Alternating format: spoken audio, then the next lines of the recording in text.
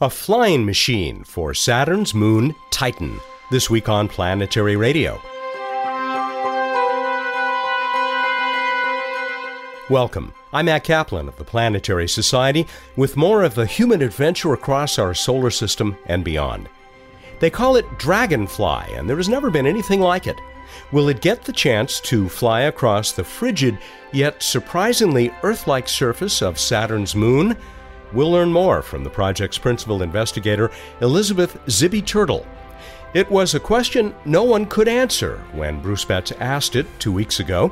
Now we're ready to resolve that space trivia contest quiz about New Horizons' recently visited target. The Planetary Society's Jason Davis is keeping up with China's great success on the far side of the moon. You can read his work in the Planetary Society blog at planetary.org. Jason's colleague, senior editor Emily Lakdawalla, is also on top of this mission.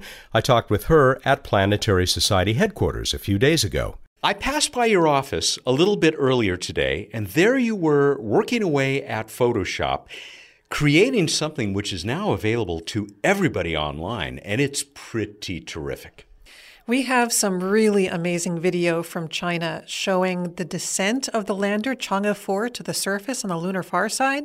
And then, even better for me, the deployment of the rover, its little wheels rolling out onto these tracks, the tracks being lowered like a forklift to the lunar surface. And then just instantly, the rover drives right off, leaving tracks in the very powdery dust of the lunar surface. It's just amazing. I guess you tweeted it out, but our colleague Jason, who has been writing regularly about Chang'e 4. He'll be blogging about this? He already has. You know, there's been so much space stuff going on in the last couple of weeks. Jason and I have been working on each other's stuff. We've got the Chang'e 4 landing. We've got the OSIRIS-REx going into orbit, the MU-69 flyby. It's just been overwhelming in a good way, but I'm also kind of tired. Well, and you didn't mention InSight, but you have written about it because InSight is just going great guns. When we had that wonderful live launch event, it sounded like it was going to be a lot longer before the real science started to come back, but I guess they're pretty close. They're very close. We're definitely not quite at real science yet. They still have to do some things like putting the very important wind and thermal shield over their instrument to keep it protected from changes in temperature and, yes, Martian wind that would upset the delicate balance of the seismometer. But the instruments have gotten back their first data, and it's looking spectacular. The scientists are so happy. Any word about when they will start drilling down below the surface? That'll happen probably late February. They'll start doing that. It's not exactly a drill, remember. It's a self-hammering mole that kind of just pings its way down. It's going to be kind of fun. So much going on, as you said. It's a big time for planetary exploration. It really is, and it's just a pleasure to have so many international collaborators. I'm on Twitter, and I see, at the end of my day, Japan and Australia are waking up. Overnight, I see Europe come online, and just as the world turns, we have data coming in from agencies all over the world, and it's a great time. Thanks, Emily. Thank you, Matt. That's Emily Lakdawalla, senior editor for the Planetary Society, and part of that means that she's in charge of the Planetary Report, which you can now check out online. The whole magazine is there in a great online format, and see what's happening all over the solar system, as well as the terrific writing that goes into that magazine each month. We'll talk to her again soon.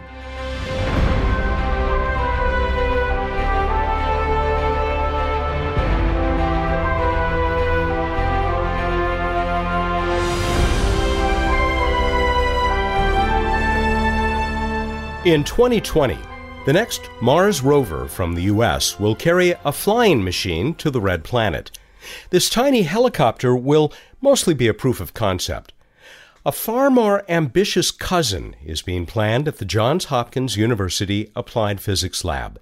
If it is funded and successfully reaches Saturn's cloud-shrouded moon, Titan, Dragonfly will allow us to explore far more of this tantalizing world than a rover could hope to cover. One of the highlights of my recent visit to APL was the chance to sit down with the leader of the Dragonfly effort.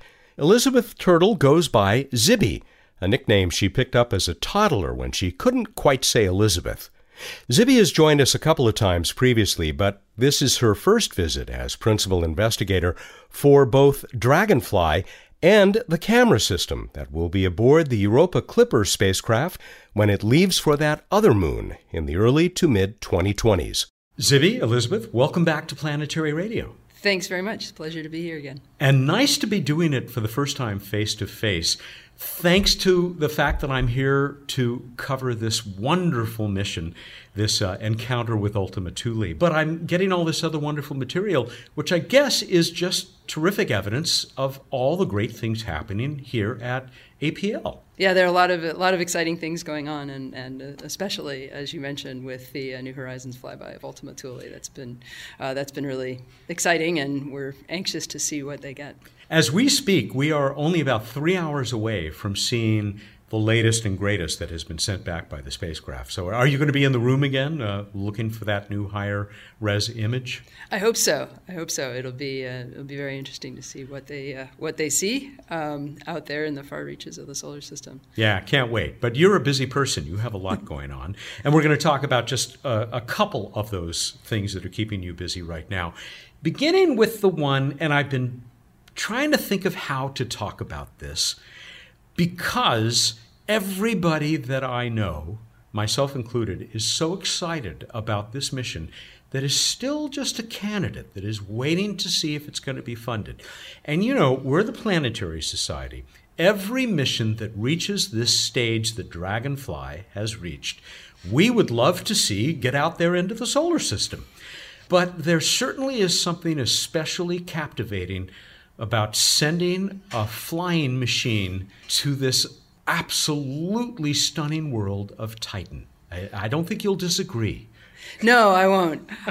There are certainly a lot of important places in the solar system to explore, and we're very excited to be at this stage in the proposal process for New Frontiers, and to have to be able to work on the Dragonfly mission in this. At this point, there's a lot of work that's been done in the Phase A study that we're just completing, and we're really hoping to be able to get back to Titan. You said it's a New Horizons mission. Excuse me, New Frontiers mission. New Horizons was the first spacecraft in that class, and this is because it's cheaper than one of the most expensive missions. I mean, things like Curiosity or the James Webb Space Telescope. Right, or Europa Clipper, the flagship, or Cassini, the flagship class missions. Right. New Frontiers is the next step. So the mid-range. It's the mid-range. It's the next step up from Discovery. With the Discovery missions down at the lower level. Yeah. Still big investments, of course, and so we would expect NASA to do a great job of evaluating these.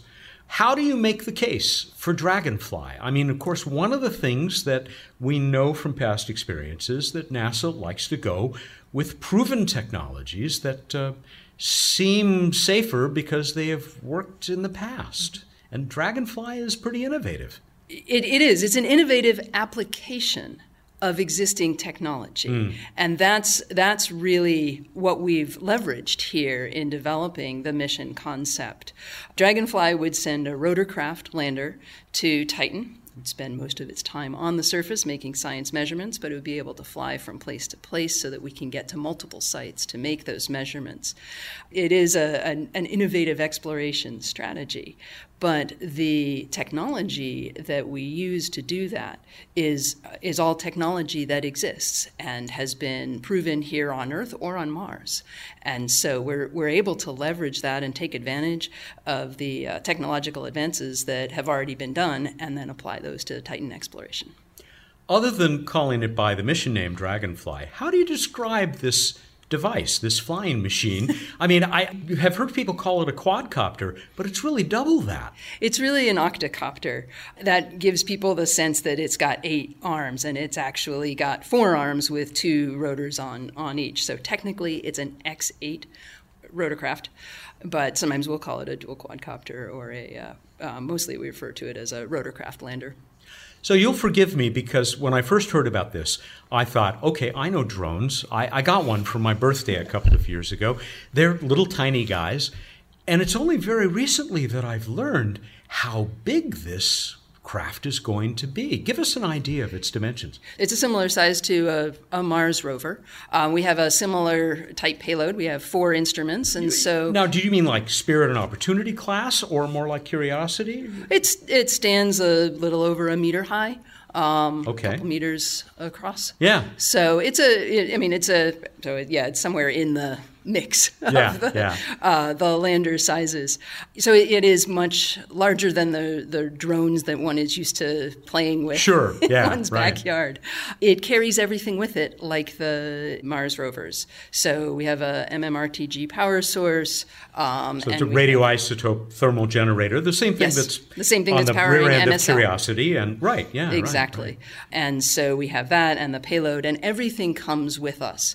It's a single unit that moves from place to place. So this is not going to be a light spacecraft, at least in terms of its Earth weight, because, I mean, you've got the RTG, that's got a lot of shielding, you've got all these instruments, but you can get away with this on Titan, apparently, right? Right. The gravity on Titan is about 1/7 of the gravity here on Earth. The other thing that makes aerial exploration such a possibility on Titan, of course, is its atmosphere. And the atmospheric pressure at the surface of Titan is 1.5 times that at the surface pressure of the surface of Earth. So it's actually easier to fly on Titan than it is on Earth. I have heard people saying that a human properly insulated could fly on Titan. You just flap your arms with the right wings attached. Yes, if you had wings and a good sweater, you'd be able to fly on Titan. You ever read the great Robert Heinlein story? I think it was called The Menace from Earth. And there are big lava tube type cavities on the moon, and people are flying around on the moon doing exactly this. Something to think about for the distant future, I suppose. But for now, this idea of a flying machine, as I called it on Titan, the answer to this is probably obvious, but why will it be so useful to be able to do more than just crawl across the surface as we do on Mars?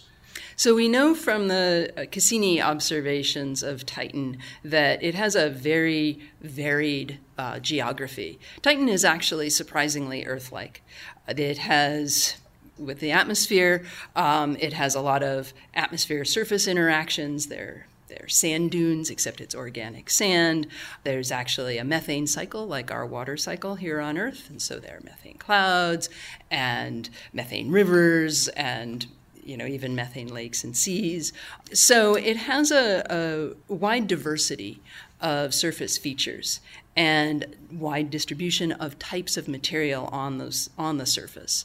And what we want to be able to do is get to different places to be able to understand the chemistry of Titan in these different environments, because this is fundamentally a mission to understand prebiotic chemistry.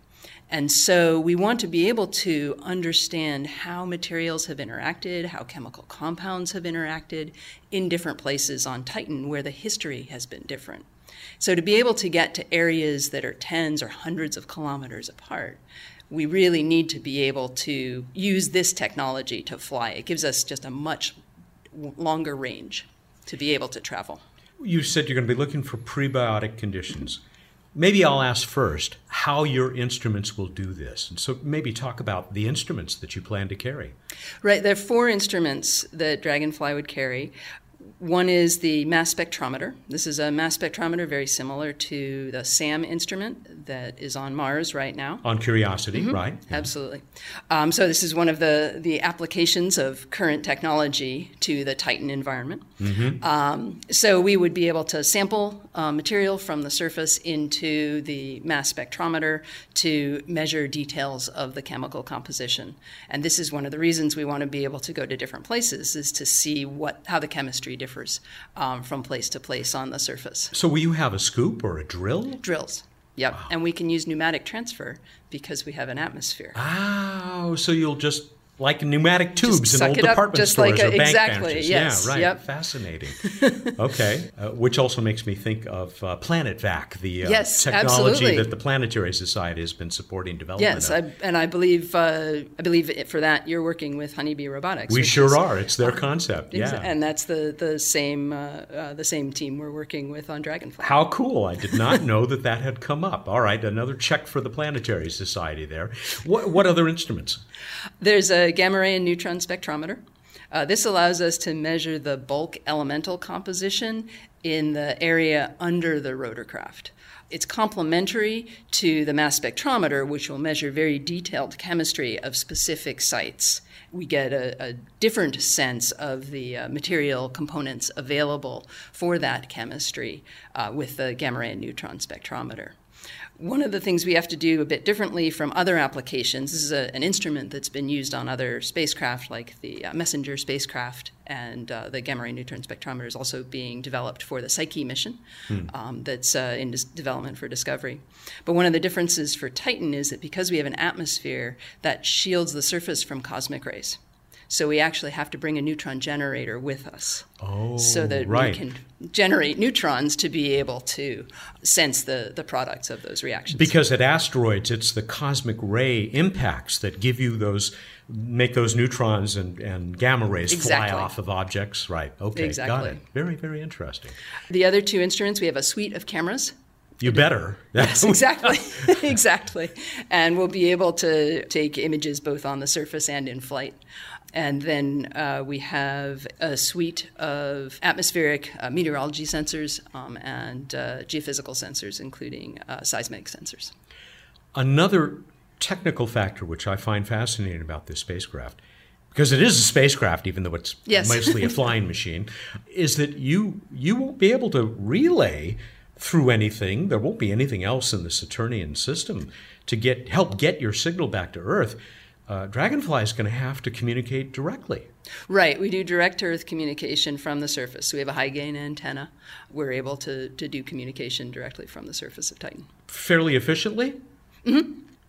What kinds of organic molecules do you hope to find? You know, there is a lot of speculation, not just that we will find very complex organics on Titan, but that, as you said, I mean, you're going to be looking for prebiotic stuff, which this would certainly fall into that classification. A lot of people still speculate on, well, if you did have to figure out how life could have evolved on a body like Titan, here's a possible model. Is Dragonfly going to help us with that? So we know that there's very complex organic chemistry occurring on Titan. We have measurements from the Cassini spacecraft, which actually sampled the top part of Titan's atmosphere and measured very complex molecules even in the very upper reaches of the atmosphere. And of course, all of those molecules fall down through the atmosphere, and there's this rich haze, which makes it difficult to see the surface, but provides this incredible chemical lag deposit on the surface of Titan. It all just falls out onto the surface of Titan. There are places on Titan.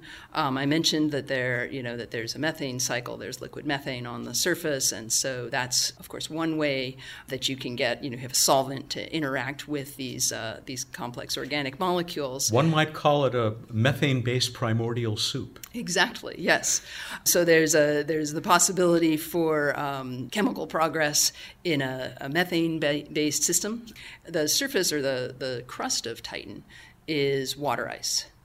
Titan is an ocean world like many of the satellites in the outer solar system. There's a deep liquid water ocean, and it may be possible for there to be material exchanged between the surface and the ocean. So for organics to get down to the ocean, or for water to come to the surface in the form of cryovolcanism. There are some hints of that in the Cassini data. Of course, Titan has also been subject to impacts. And with a water ice crust, such impact events would melt the crust. And now you've got a liquid water reservoir that can persist for long periods of time. There's also this opportunity or these opportunities on the surface for the organics to have interacted with liquid water. We know from laboratory experiments that if you combine the types of organic materials we have on Titan with liquid water, you can get amino acids, et cetera. And so you can get into these prebiotic chemical molecules. This is only making me more excited about what you may be able to find. How are you going to pick where this machine will fly to? I mean, what will be your targets? The initial landing will be in the interdunes.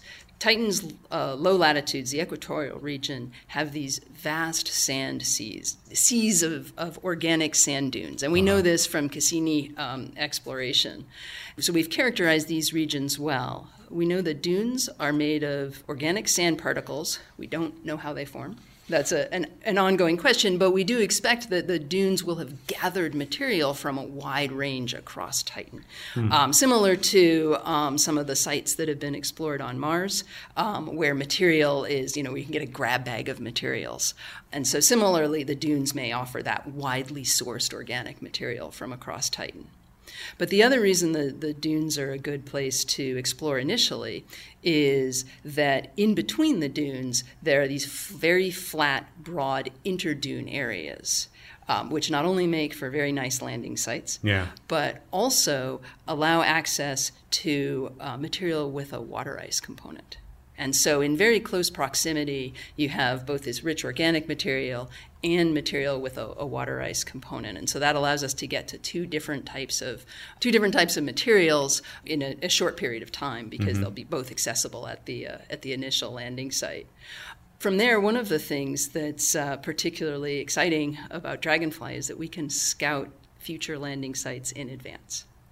We actually will take off, go out and scout a new area, come back. It's a reconnaissance flight. So we can do a reconnaissance flight. Wow. Exactly. And so then we'd come back to the same landing site, transmit the data, decide where we want to go next, what we want to explore next. I'll expect there'll be lots of energetic science team discussions. I bet, yeah, right. about that. But what we would do in the long run is have a leapfrog exploration strategy, where once we know where our next landing site's going to be, we would fly toward that landing site, but then overshoot, go past it, scout a new area, and then come back to the previously scouted landing site. And that way, we have this very efficient strategy to be able to make progress across the surface and also scout each landing site in advance. Is there reason to land close to or on the beaches of Titan, the shorelines of some of those lakes and seas? I mean, of course, I'm thinking of my T-shirt, Surf Titan. Yes. There have to be some risk in that as well. The seas and lakes are certainly very interesting places to explore. There are a couple of reasons why we're focusing on the solid material on the surface rather than exploring the lakes and seas directly, as previous proposals. The Time mission that was proposed to explore Ligeia Mare, for example. That's the boat? The boat, yes. Yeah. Cassini actually did a very good job of measuring the lakes and the seas.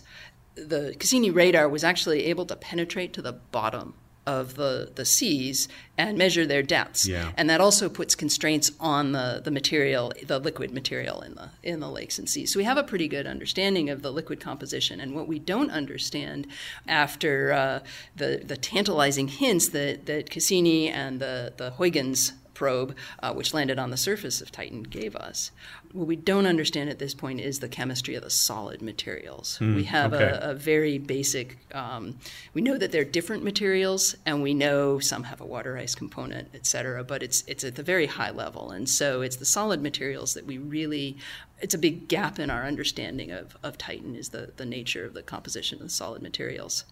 The other complication with the lakes and seas is that the timeline for this New Frontiers call, with that timeline, launch would be in 2025, and we would arrive at Titan in 2034. So that's conveniently, actually, almost exactly a year after the Huygens probe descended down through the atmosphere. So conveniently, it gives us atmospheric truth. We know what the atmosphere was like at that season on Titan. So that's very good for planning our landing, for understanding what the conditions will be like.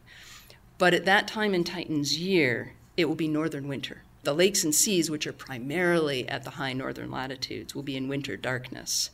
And if the sun isn't up, the Earth isn't up. And the direct-to-Earth communication strategy requires us to be able to see Earth with the lander. Of course, because at that distance, Earth and the sun are not too far apart. The same part of the sky. Very exactly. interesting. Right. So it's, initially we looked at that and said, well, we won't be able to go to the lakes and seas because of the season.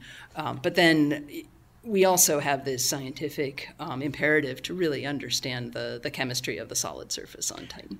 For the future, would it be interesting to explore those shorelines, which I assume we may find, and who knows, maybe Dragonfly will at least image some of these. Perhaps there's the equivalent of tide pools. Right. Yes, it would be a very interesting place to explore. Dragonfly with the MMRTG, that means that there isn't necessarily a constraint. The MMRTG power degrades slowly, the power output degrades slowly, but we use it to charge a battery. So one can certainly start to dream of longer extended missions where one can go further and further afield. And of course, it's exciting to think about having a way of dipping one's toes in the shorelines. Yeah, I'll say. This spacecraft has got to be pretty tough. It's got to withstand the pressure, the cold. And then the other thing that occurred to me was it's going to have to live through probably some rainstorms, right? Well, we know from Cassini what the seasonal weather patterns are like on Titan, because Cassini was able to survive, to explore the Saturnian system for such a long time, for 13 years. It was almost half a Titan year. When Cassini got there, when Huygens landed, it was late southern summer, the equivalent of January, on Titan. And the Cassini mission lasted until late June in Titan's year. So we really got to see how the weather changes. And at the time when Cassini arrived, all of the clouds, the one South Polar rain event we observed, that was all at the South Pole. There was one other rain event that Cassini observed, and that was at lower latitude. It was actually well after the northern vernal equinox on Titan. And that would be several years after Dragonfly arrives. So we don't expect there to be rain events at the latitude that we're exploring during the mission lifetime. If there were rain, it wouldn't be a problem. Rain on Titan, it's the same temperature as the lander. Everything would be equilibrated on the outside, of course. The raindrops actually fall very slowly on Titan. They fall at about the speed of snowflakes on Earth because the gravity is so low. So it would actually be pretty interesting to observe, but we don't expect that to be something that happens in the season that we're on active in the nominal mission on Titan. Such an amazing world. We know from Cassini, the radar images, how rich visually this surface is. I am very excited about the possibility of getting back these camera shots of canyons and dunes, and you clearly agree. Yeah, absolutely. It's a very Earth-like place. It's a very familiar place, and that's what we've seen from Cassini, and from the one scene that Huygens was able to observe on the surface, and being able to get to a variety of different geologic settings is, of course, extremely compelling. And being able to understand how the different interactions of geologic processes, atmospheric processes on Titan, how they all work. And of course, to understand the chemistry, we really need the context of the environment. And so that's one of the reasons that we've chosen the payload we have, because we need not only the specific chemistry at the landing sites, but to understand the landing sites. So we need the atmospheric context and the geologic context. What has brought the materials to the places that we explore? And then, of course, the geophysical context, the nature of the surface, ground truth for Cassini measurements, and even listening for Titan quakes with a seismometer. The same way that InSight is about to be doing on Mars, which is very exciting. All right, so I certainly love the idea that you're going to get so much science out of these images, complementary science, but it's really just those exciting pictures that I want to see of this world. I reluctantly turn away from Dragonfly. I'll leave you one more question. When will we know if you are allowed to move on to the next phase? So we just turned in the concept study reports. That's the big product from the Phase A study. There will be a site visit in the spring of 2019. So the reviewers have the proposal at this point. They will come ask us questions at the site visit to discuss details with them at that point. After that, at some point in the early summer, hopefully, NASA will be making a decision. Best of luck. Thank you. All right, now on to a mission that is a sure thing, at least in terms of getting it off the ground. I know I shouldn't say that, right? You're allowed to knock on wood. The Europa Clipper, which you are deeply involved with, and we talk with people about this mission a lot, Bob Papalardo and others. And you're in charge of the imaging system? Yes, the Europa Imaging System, or ICE as we call it, which consists of a narrow-angle camera and a wide-angle camera. So two complementary cameras that will observe the surface of Europa at a wide range of scales to be able to constrain a variety of different aspects, from geophysics to surface geology to searching for plumes. So I think back, as you mentioned plumes, to your mention of the possibility of cryovolcanoes on Titan. We already know they exist on Europa. That's the point, right? Well, there's certainly some very tantalizing evidence that there may be active plumes or at times active plume eruptions on Europa. I guess it's more of a sure thing at Enceladus, At right? Enceladus, yes. There's ongoing cryovolcanic plume eruptions at Enceladus. There, like I said, a number of lines of evidence for that at Europa, but we don't quite yet have the same direct observations of the plumes. Of potential plumes at Europa that we've had at Enceladus. But we hope to be able to do that, and the Europa Clipper mission has a large suite of instruments, all of which are designed to be able to study various aspects of the plumes, if they're there, and of Europa, regardless of whether or not there are plumes. Another beautiful world. Your cameras will be sending us beautiful images of this place as well. It's really exciting to be looking forward to getting back to Europa, being able to observe Europa as a system, in that it has potential plumes, the surface geology, how the ice shell works, potential exchange processes, through the ice shell to the subsurface ocean. And with the cameras, of course, we get to look at that at a variety of scales, from the very high resolution, meter scale, to global mapping of the world, of Europa as a world. Has Europa Clipper, the planning of this mission, been benefited from previous missions there? I'm thinking particularly of the one that's still underway, Juno, which is doing a pretty good job of surviving in that nasty radiation environment. Yes, any of the spacecraft that have been in or gone through the Jovian radiation environment provide us information about the radiation, and that's very useful for designing the spacecraft, for understanding how much shielding we need for the instruments or other components of the spacecraft. Absolutely. I haven't talked to anybody for a while now about the current status of Europa Clipper, but I take it things are moving along. Yes, things have been moving along at a rapid pace.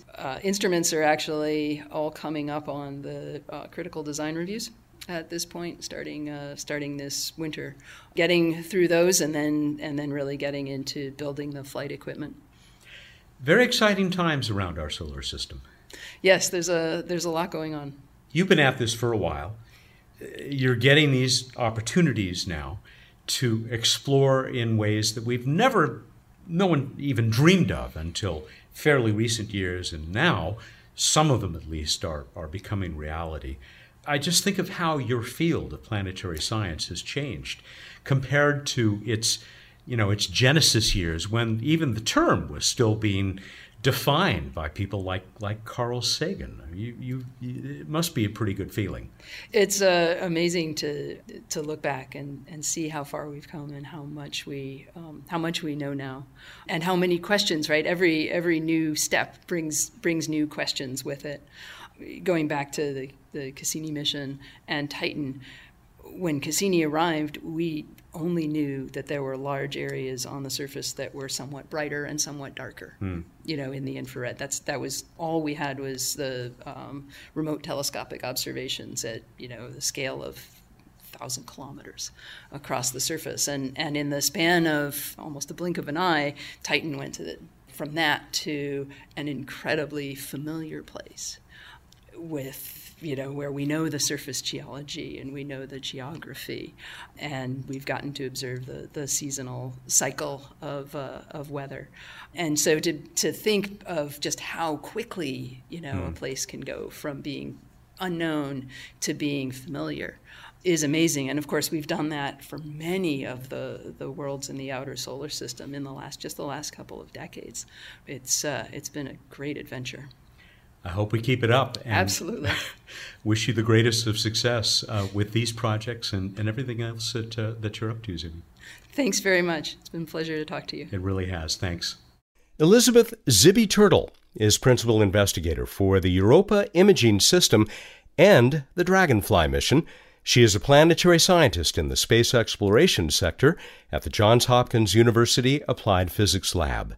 Time for What's Up on Planetary Radio. The chief scientist of the Planetary Society is here with us. That's Bruce Betts. Welcome. Welcome to you, Matt. How you feeling? Not as well as I would like, which probably people can hear if they haven't noticed already during the show. But the show must go on, and so we carry on. You're a trooper. Thank you. That's what I wanted to hear. I was trying to come up with some space-themed thing, but I'll leave it as showbiz. Tell us, what's the show in the sky? You're a space trooper. No, it's opposed to a star trooper. Sure. Yeah, exactly. So up in the sky, we've got that total lunar eclipse happening on the night of the 20th to the 21st, and the maximum total eclipse will be at 5:12 UT on the 21st. That's 21:12 Pacific Standard Time for us. The total lunar eclipse will be visible throughout most of North America, South America, the Eastern Pacific, the Western Atlantic, Western Europe, and even into Eastern Europe. And Eastern Africa, because it's visible in Western Africa. And even in the eastern parts of that, they'll still catch the end of the eclipse. It'll be cool. Well, let's hope for clear weather across the world. It's a worldwide sensation. Nearly. It's half a worldwide sensation anyway. And then in the pre-dawn, we've got that Jupiter-Venus dance going on. So Venus super, super bright, Jupiter just super bright. They will be very close together on the morning, that's the pre-dawn east, on the morning of the 22nd of January, where Jupiter will pass Venus from night to night, heading farther up and getting above Venus to its upper right. Is that clear, Matt? Can you understand that through your... I got it. I won't add anything. It would be more foolish than usual for me to add anything else, but yes, I did get it. Thank you. All right. I feel like you're the one who's sick and I'm the one who's incoherent. But I guess that's no different than usual. Don't make me laugh, please. Sorry. On to This Week in Space History. It was 1969 this week that we had the first docking of two spacecraft that actually both had humans on board, Soyuz 4 and Soyuz 5. And now, on to Random Space Facts! I wish I could have said that. I wish I was capable of saying something like that. I was trying to put the energy in it for you. Maybe it'll transfer. This one's kind of obvious, but I mention it in case people haven't thought of it. If you're on the surface of the moon, then your day-night cycle is about 29 and a half Earth days long. So you've got day for a little over 2 weeks, Earth weeks, and night for over 2 weeks. And so if you're a spacecraft on the surface, like the recently landed Chang'e 4, you experience about 2 weeks of daylight and 2 weeks of night, which plays havoc with thermal control because the surface of the moon will change hundreds of degrees no matter what your temperature system, pretty much. Do you think there's anybody left in our audience, more broadly, I'm sure there is, who still thinks of where Chang'e 4 is as the dark side of the moon? Well, it depends on how you answer that. In terms of, as opposed to the far side, no, I hope not. But it is, for example, when we're recording it, the dark side right now, it just changes from the dark side to the light side. So it's chilling hard in lunar night. So it's the temporary dark side. So you're saying that within a few hours, I'll be living on the dark side of the Earth. Exactly. It does exist. We move on to the trivia contest. This was the fun one for me because I don't think I ever have asked a question that we didn't know the answer to when I asked it, but now we know the answer. I asked, is 2014 MU-69, nicknamed Ultima Thule, that New Horizons flew by between when we asked this and when we answered this, is it a binary, 2 objects, a contact binary, 2 lobes, or none of the above? How'd we do, Matt? This was really fun. I mean, you remember how thrilled I was when you posed this question 2 weeks ago. The audience felt the same way. At least the very large group of people who entered this time had a great time. And we had people who were like just chomping at the bit, waiting for Alan Stern and his team to flash that image up on a screen so that they could enter the contest. Well, I'm glad I made the flyby exciting because otherwise it would have been boring. I'm kidding. That was sarcasm. I know you are. I know. Here's our winner, Josh White. I know he's right because I was there. Josh White in Sweetwater, Tennessee, as far as I know, a first-time winner. He says Ultima Thule 2014 MU-69, if you prefer, is a contact binary. That is correct. We see it as the contact binary, otherwise known as a snowman. 2 lobes. Congratulations, Josh. You have won this one. You are on top of it. A question that could not be answered until about a week and a half ago, less than a week and a half ago. We are going to send Josh a set of those really fun, terrific Kick Asteroid stickers, all 5, a complete set from Chop Shop Store. ChopShopStore.com is where you can check them out. Co-designed, is that fair to say, by Bruce Betts? Yes. I may be taking a little too much credit. I did none of the art, so don't worry. I just assess the scientific validity in an iterative process. You consulted on their design. There you go. That's impressive enough. Okay. And a 200-point iTelescope.net astronomy account for that worldwide network of telescopes. And I do have others, of course. Paul Burgell in Brooklyn, New York. He says New Year's Eve was cool and all, but the real countdown was at 12:33 a.m. on January 1st. That's if you're in the Eastern time zone. He says, Happy Thule Year. Oh, I get it. Steve Weinell in Antelope, California, another guy we've heard from before, he proposes a new name for this asteroid, Ultima Frosty. And you know why. It's because so many people, including Alan Stern, compared it to a snowman. But it has been compared to other things, and they were kind of all rounded up by Jonathan Aguilar in Baltimore, Maryland, very close to where I was. Its shape has been compared variously to, sure, a snowman, Star Wars BB-8, that little droid, Kenny from South Park, and an odd peanut. He says, to me, though, it reminds me most of my 11-month-old daughter Vera back when she was still small enough to be swaddled and quite pink. Oh. This is from Bob Klein in Chandler, Arizona. Would you and Bruce consider yourselves to be a contact binary when you're shaking hands? Yes. I often fight about who's the 0 and who's the 1 if we're really binary, but... Well, we definitely know who the bigger lobe is. Dave Fairchild, our poet laureate, will close it out. MU-69, we've seen, has bodies tied together, and like we saw with Philae, lobes are closer than a brother. We're 2 for 2 in visiting these solar-kissing cousins, with billions more to find that we can add to the discussion. All right, we're ready to go on. For next time, what 180-kilometer diameter crater did Chang'e 4 land in? And who is the crater named after? Go to planetary.org/radio contest. You've got until the 23rd, January 23rd, Wednesday at 8 a.m. Pacific time to respond. And we will have for you, we'll give you another set of those stickers, the Kick Asteroid stickers from Chop Shop. We will also give you a 200-point itelescope.net account. I found the other day, and I really had forgotten that I had this, yet another signed copy of Chasing New Horizons inside the epic first mission to Pluto by Alan Stern and David Grinspoon. It's an excellent book. Some of you will remember that I talked with both of the authors some months ago, well before the flyby of this latest object. And as I said, this one is signed by Alan Stern himself. So get in on it. And a little preview. I've been hinting, now it can be told. Not this week, but in next week's contest, the return of the rubber asteroid. Yay! I know, long overdue. We're done. You've done a masterful job, Matt, working through your sickness. So everyone, go out there, look up the night sky, think about Matt's health and your own, and how to improve them. Thank you, and good night. I'm going downstairs now to have some hot tea.